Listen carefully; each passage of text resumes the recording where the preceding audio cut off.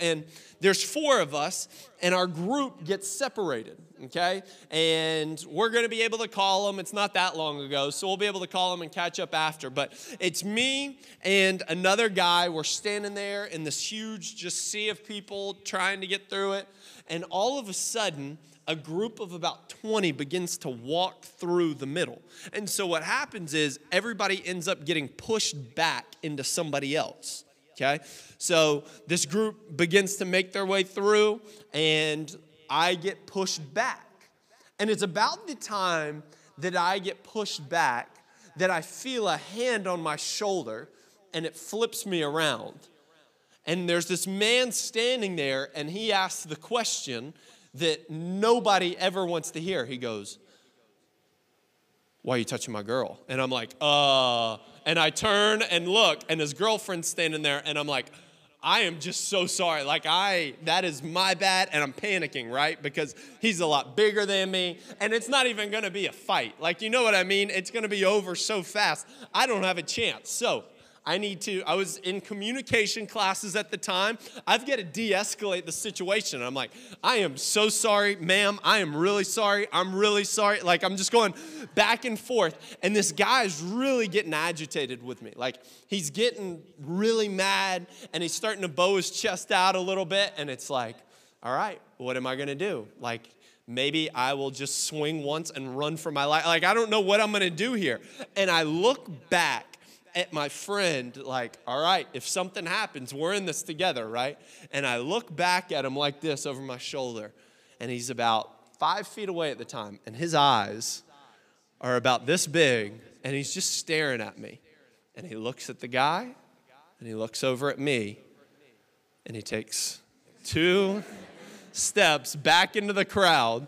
So thankfully, the scary man's friends came and were able to restrain him, and we got out of it. We're fine. But I find my friend later, and I'm like, what was the deal? You can't leave me he's like, I was going to get help. I was not going to be any help in that situation. So I was just going to go get the police to find your body. And you know what? There's times in life where we are in literal tough situations like that, where we need somebody else, where you're stuck between a rock and a hard place, and you're going through something difficult, and you really need somebody who's going to be in your corner, who's going to fight for you, who's going to believe in you. The story we're looking at today shows that perfectly. 1 Samuel, verse 19. There's a guy that is going to be the main portion of this story named David. Now, most of us know a little something about David. David is the guy that slays Goliath. He's going to go on to be the king. David is one of the most popular and well-known men in all of Israel. He's got every bit of it. If you think in your mind, I wonder what David was like. He seems pretty cool. He was. The guy could literally do anything. He's fighting animals with his bare hands. He's killing giants. He's king. The guy is unbelievable. But David runs into a really sticky situation with King Saul. And there's got to be somebody who's going to step in, or David's going to lose his life. Saul was ready to kill him, as you're going to see. And there's a guy named Jonathan, who's Saul's son, who was David's best friend, that stands in during a really tough time. I want you guys to check this out. 1 Samuel 19, verse 1. And Saul spoke to Jonathan, his son, to all his servants that they should kill David. But Jonathan, Saul's son, delighted much in David, and Jonathan told David, Saul, my father seeks to kill you. Therefore, be on your guard in the morning, stay in a secret place and hide yourself. And I will go out and stand beside my father in the field where you are, and I will speak to my father about you. And if I learn anything, I will tell you. Verse 4 says, Jonathan spoke well of David to Saul, his father, and said to him, let not king sin against his servant David, because his deeds have brought good to you. For he took his life in his hand and struck down the Philistine. And the Lord worked a great salvation for all of Israel. You saw it and you rejoiced. Why then will you sin against innocent blood by killing David without cause? Saul listened to the voice of Jonathan, and Saul swore, as the Lord lives, he shall not be put to death. And Jonathan called David, and he reported to him all of these things. And Jonathan brought David to Saul as he was in the as he was in his presence before. So it's a real murky situation that we find because Saul is indebted to David because, man, he's killed this giant, but David's gaining a whole lot of popularity, and Saul's pretty threatened by it, and he's ready to kill him.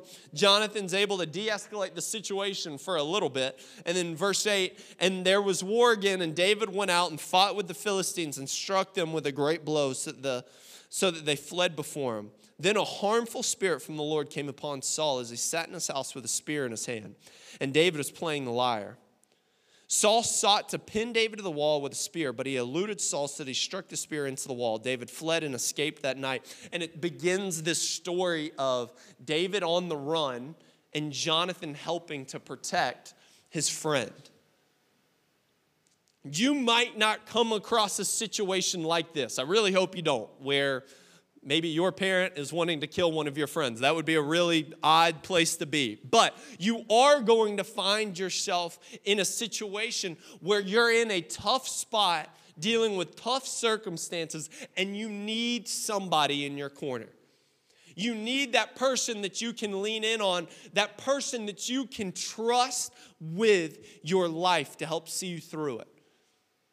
This morning, we're focusing on this idea of what do friends look like in tough circumstances? What do friends look like in tough circumstances? And I want you to remember what we talked about last week that we're going to mention every single week. Of all of these qualities that we speak on and all these things that we dig into, here's what we've got to remember and stow away. If I want to find these kinds of people, I've got to become that kind of person. You're not going to surround yourself with friends that help you through tough circumstances if you bail on people when they're going through something tough. If you're somebody that doesn't like hardship and you don't feel like you can be around it and your friend's going through something really difficult and you begin to back off, just know when that time comes for you, you're going to look around and you're going to realize you've surrounded yourself with people just like you and you're alone. But when you're willing to dig into the trenches with somebody else, you'll be amazed at who's still standing next to you, even when life feels like it's at its worst. So here's our first thought on what do friends do in tough circumstances. I want to dive right into this. The first thing they do is they look to protect. And it's not just a physical protection. I'm not saying that all of your friends need to be bodyguards, right? They look to protect not only with their actions, but with their words and with their thoughts. Check out what happens in 1 Samuel 19, verse 3. Jonathan saying to David, and I will go out and stand beside my father in the field where you are, and I will speak to my father about you, and if I learn anything, I will tell you. Jonathan was going to protect his friend from the harm that was coming his way. That was number one in his mind. And you've got to realize what a difficult situation this puts Jonathan in. He's being pitted against his best friend and his family, and he's stuck somewhere in between. And he's got a really tough decision to make. But he tells David, look, I'm going to go out and I'm going to speak on your behalf. I'm going to stand in your corner. I'm going to go talk to my dad for you to see if we can resolve this situation. Guys, just know this. A good and godly friend is always going to look to protect your best interest. That's always going to be their number one focus, is protecting your best interest. See, fake friends, as we're identifying them in this series, they don't really care about your best interest. They care about their best interest. They care about what matters to them and what's going to affect them most. You see, if Jonathan fell into this category of people, there's no way he goes and talks to his dad about David. It doesn't happen. You got to think about what's on the line for Jonathan. First off, Saul's going crazy, so Jonathan might have to pay for his life, but there's also financial repercussions that Jonathan could have faced for going to talk to his dad. This could change his life forever by choosing to be in David's corner rather than supporting the wishes of his father, who was king. But Jonathan was looking out for the best interest of David. That was what mattered to him. Those were the things that meant something to him. He was going to protect his friend, even if it meant standing against his father. I don't know if you ever saw the movie 42 that came out about the life of Jackie Robinson. It's an incredibly inspirational movie. It's powerful. It'll change how you think about that time period. But there's this scene in the movie, and there's a picture, and it really happened, where, man, Jackie Robinson's going through a ton of stuff, and people are on him. People are terrible to him. His own teammates are terrible to him. The home crowd hates him. And there's a moment out on the field where another player comes and puts his arm around him. A white player comes up, puts his arm around Jackie and says, "I'm with you." He knew what that meant. He knew that people were going to hate him, that he was going to get hate mail, but he was protecting the best interest of his friends. Guys, it's really easy to be selfish in friendships. It's really easy to be selfish in relationships because we are self-centered people by nature. It's easy to just think about ourselves. But good and godly friendships are always going to protect those close to us. They're always going to look out for somebody's greater interest. You think about different moments in Scripture where it's all about people looking out for somebody else. You know, Jesus goes on to tell us later on, he doesn't just say, love yourself. He wants you to do that. But he also instructs us to go out and love our neighbor as ourselves. So as much as you love yourself, as much as you want to look out for yourself, you should have that same kind of mindset and framework for the way that you think about other people, the way that you think about your friends. So friends in tough circumstances look to protect, but they also know to use the right words. They don't just use words, they use the right words. Check out what Scripture says in verse 4. And Jonathan didn't just speak of David to Saul his father. It says Jonathan spoke well of David to Saul his father. Here's something that I think we're still trying to grasp just as a society, and we've been working on it for thousands of years. Guys, if you've got real friends in your life, you shouldn't have to be in the room for them to speak well of you. Like, you shouldn't have to be around for them to speak well on your behalf. Good and godly friends are going to speak the same about you, whether you're in the room or you're thousands of miles away. It's not going to change. They're going to use the right words to describe your character, to describe what kind of person you are. That's exactly what Jonathan's doing. Jonathan's reminding his dad, hey, you remember what David's done. The Lord's working through him. He killed Goliath. He's doing an amazing thing here in Israel. Don't forget that.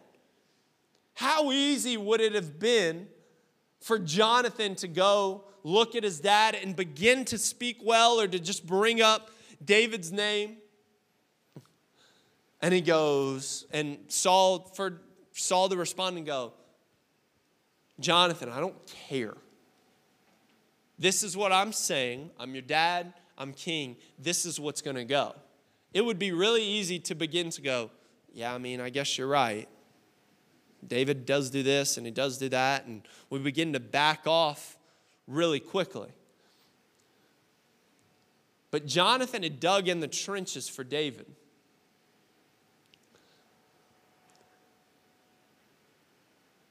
I totally understand the pressure that exists and the difficulties that exist in high school.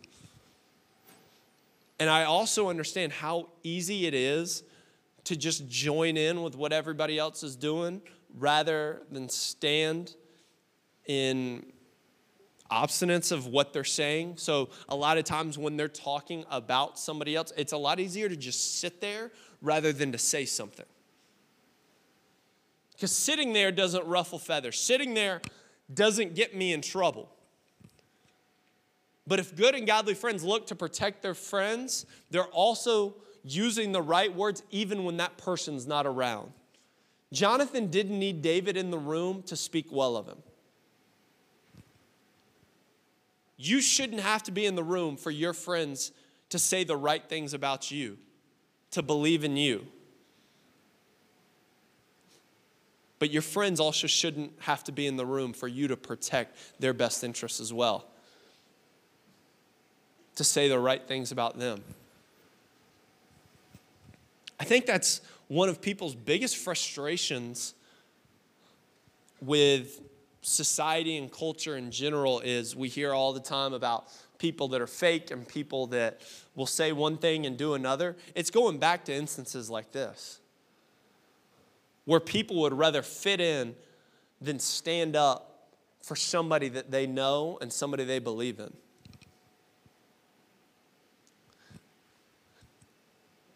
Guys, if I could encourage you with one thing this morning,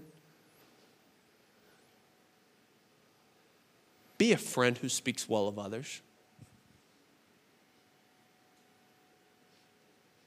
Be a friend that believes the best in other people.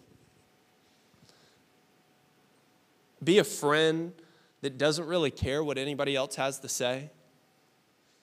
Because here's the deal. If you're changing your opinions based off what other people think, life's going to be difficult in general. Because you're always going to be trying to figure out who you are because everybody else is telling you who you are. Stand by what you know to be true and use the right words when you talk about others. Here's the really interesting thing, though, of how this transitions. So, yes, friends use the right words, but sometimes those right words lead to difficult conversations. And good and godly friends in tough circumstances never back down from hard conversations. They're always willing to have them. 1 Samuel 19:7 says this, and Jonathan called David, and he reported to him all of these things. Jonathan brought David to Saul, and he was in the presence as before. So Scripture says that Jonathan reports back to him all of these things that took place in this conversation between Jonathan and Saul. I'm just going to go ahead and make an assumption that Saul probably didn't have a bunch of great things to say about David. He probably said some really hard things to hear. But Jonathan knew it was in David's best interest to know, and he told him anyways. He had some really difficult conversations and really difficult times because it was for David's best. I don't know about you, I really hate having hard conversations. Like, you hear the phrase beating around the bush, I will take a NASCAR lap around that bush. Like, I don't want anything to do with where that conversation's going, right? Like, I want to ease into it. I want us to all be good. Like, I don't want to upset anybody. I don't want to get in the middle of something. But there's some times we've got to have hard conversations with people that we love. We've got to say things to them that might be difficult. We're worried about how awkward it would be. But if it's in their best interest, a hard conversation is always worth having.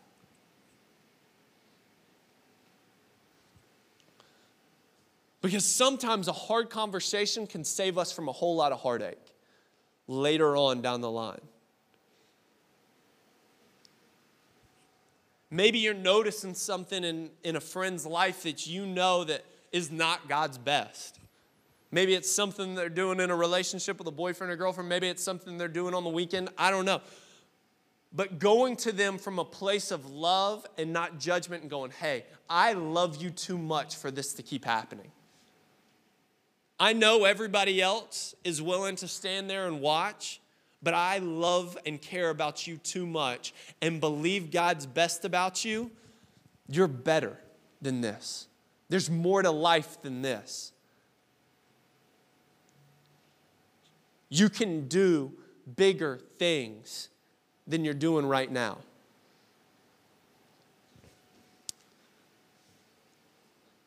I went through a period in high school where I was really frustrated with sports and felt like things kind of weren't going my way. And so that natural thought of like, oh man, I'm just going to quit, I'm going to hang it up, creeps into my mind, right?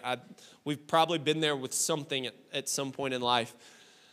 And word had kind of gotten out that I was incredibly frustrated. And the easiest thing to do when somebody's frustrated is to stay away from them. Because frustrated people can quickly turn their frustration on somebody else. It's the old phrase, hurt people, right? So I remember getting pulled out of class and taken down to a coach's room, one of our assistant coaches. He brings me in, shuts the door, and goes, I heard you're thinking about quitting. And I said, yeah, I'm thinking about it. I don't know what I'm going to do. And he said, look, you're going to do what you need to do, but just know you're shortchanging yourself if you do this. And you're not shortchanging yourself as an athlete.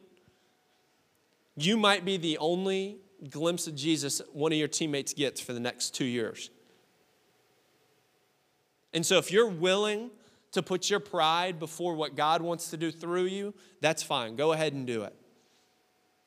But I believe that God could use you to make an impact on your team in a way that's a lot bigger than a win or a loss. It was a really hard conversation to have. That's something that I would not want to say to somebody, but let me tell you, I needed it. And it changed my mindset and it changed my heart for my last 2 years of high school. Sometimes a hard conversation is the best thing that we can have. If there's something that will help you, a good and godly friend will tell you what it is.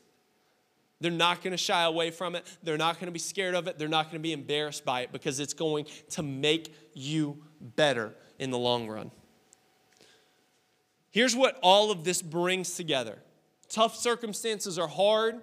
They're things that we don't want.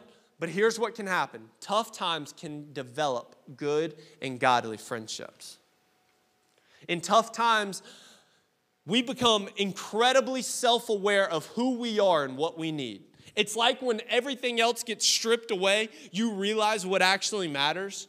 You begin to make sense of the things that you need in life and the things that you don't. And when those tough times come and everything else has been stripped away, you realize who's actually there for you and who's just watching from the sideline. You realize who's actually in your corner and then who's just watching from the bleachers. Like there's this huge difference. And so, yeah, there are times that we don't want, there are times that we would rather not go through. But sometimes they can forge some of the greatest relationships in our lives. That bond that can be created through a difficult circumstance and a difficult time in your life can lead to some of the greatest relationships in your life.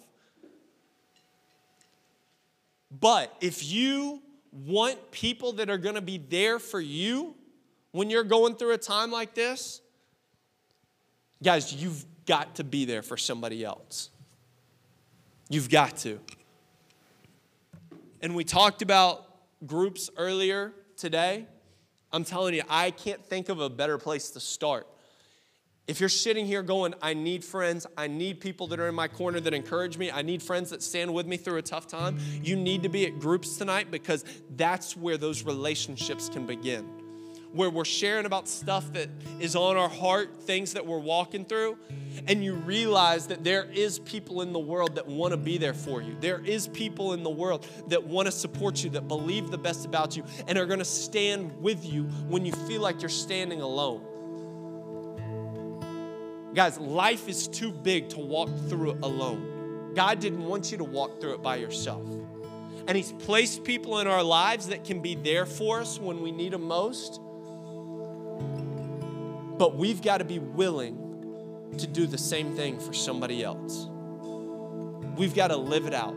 So I pray that you've got friends that'll stand with you in tough circumstances. But I pray that you're standing with somebody else when they're going through it as well. Would you pray with me? Father, I know just how tough of an idea this can be. I know that it is not always easy to stand with people in tough times, God. But you've created us for more than just ourselves. And sometimes we need to take off the blinders in our life and realize that you've placed other people around us that could be there for us. But first, we've got to be willing to be there for them. God, I pray that you would begin to change our hearts. Lord, that we wouldn't be people that are self-serving, that only love ourselves, that only look out for our best interest. But God, that our hearts and our lives would turn outward, and that we would look to be these kinds of friends, that circumstance wouldn't just find us and we wouldn't feel obligated to do it. We would know that's what you've called us to do. God, I pray for each and every one of these students and leaders that they've got somebody like a Jonathan in their lives for when they're going through a difficult time. God, there's somebody who can stand with them when they're stuck between a rock and a hard place, and they can help to move that rock for us to keep moving forward. God, thank you for friendships. Thank you for that opportunity to have people like this in our lives. And thank you that you are still in the heart-changing business today. And that if we walked in here self-serving and just worried about what we do, God, that we could walk out of here today with a completely different heart and a completely different mindset on life. Lord, we love you. We thank you. In your name we pray. Amen.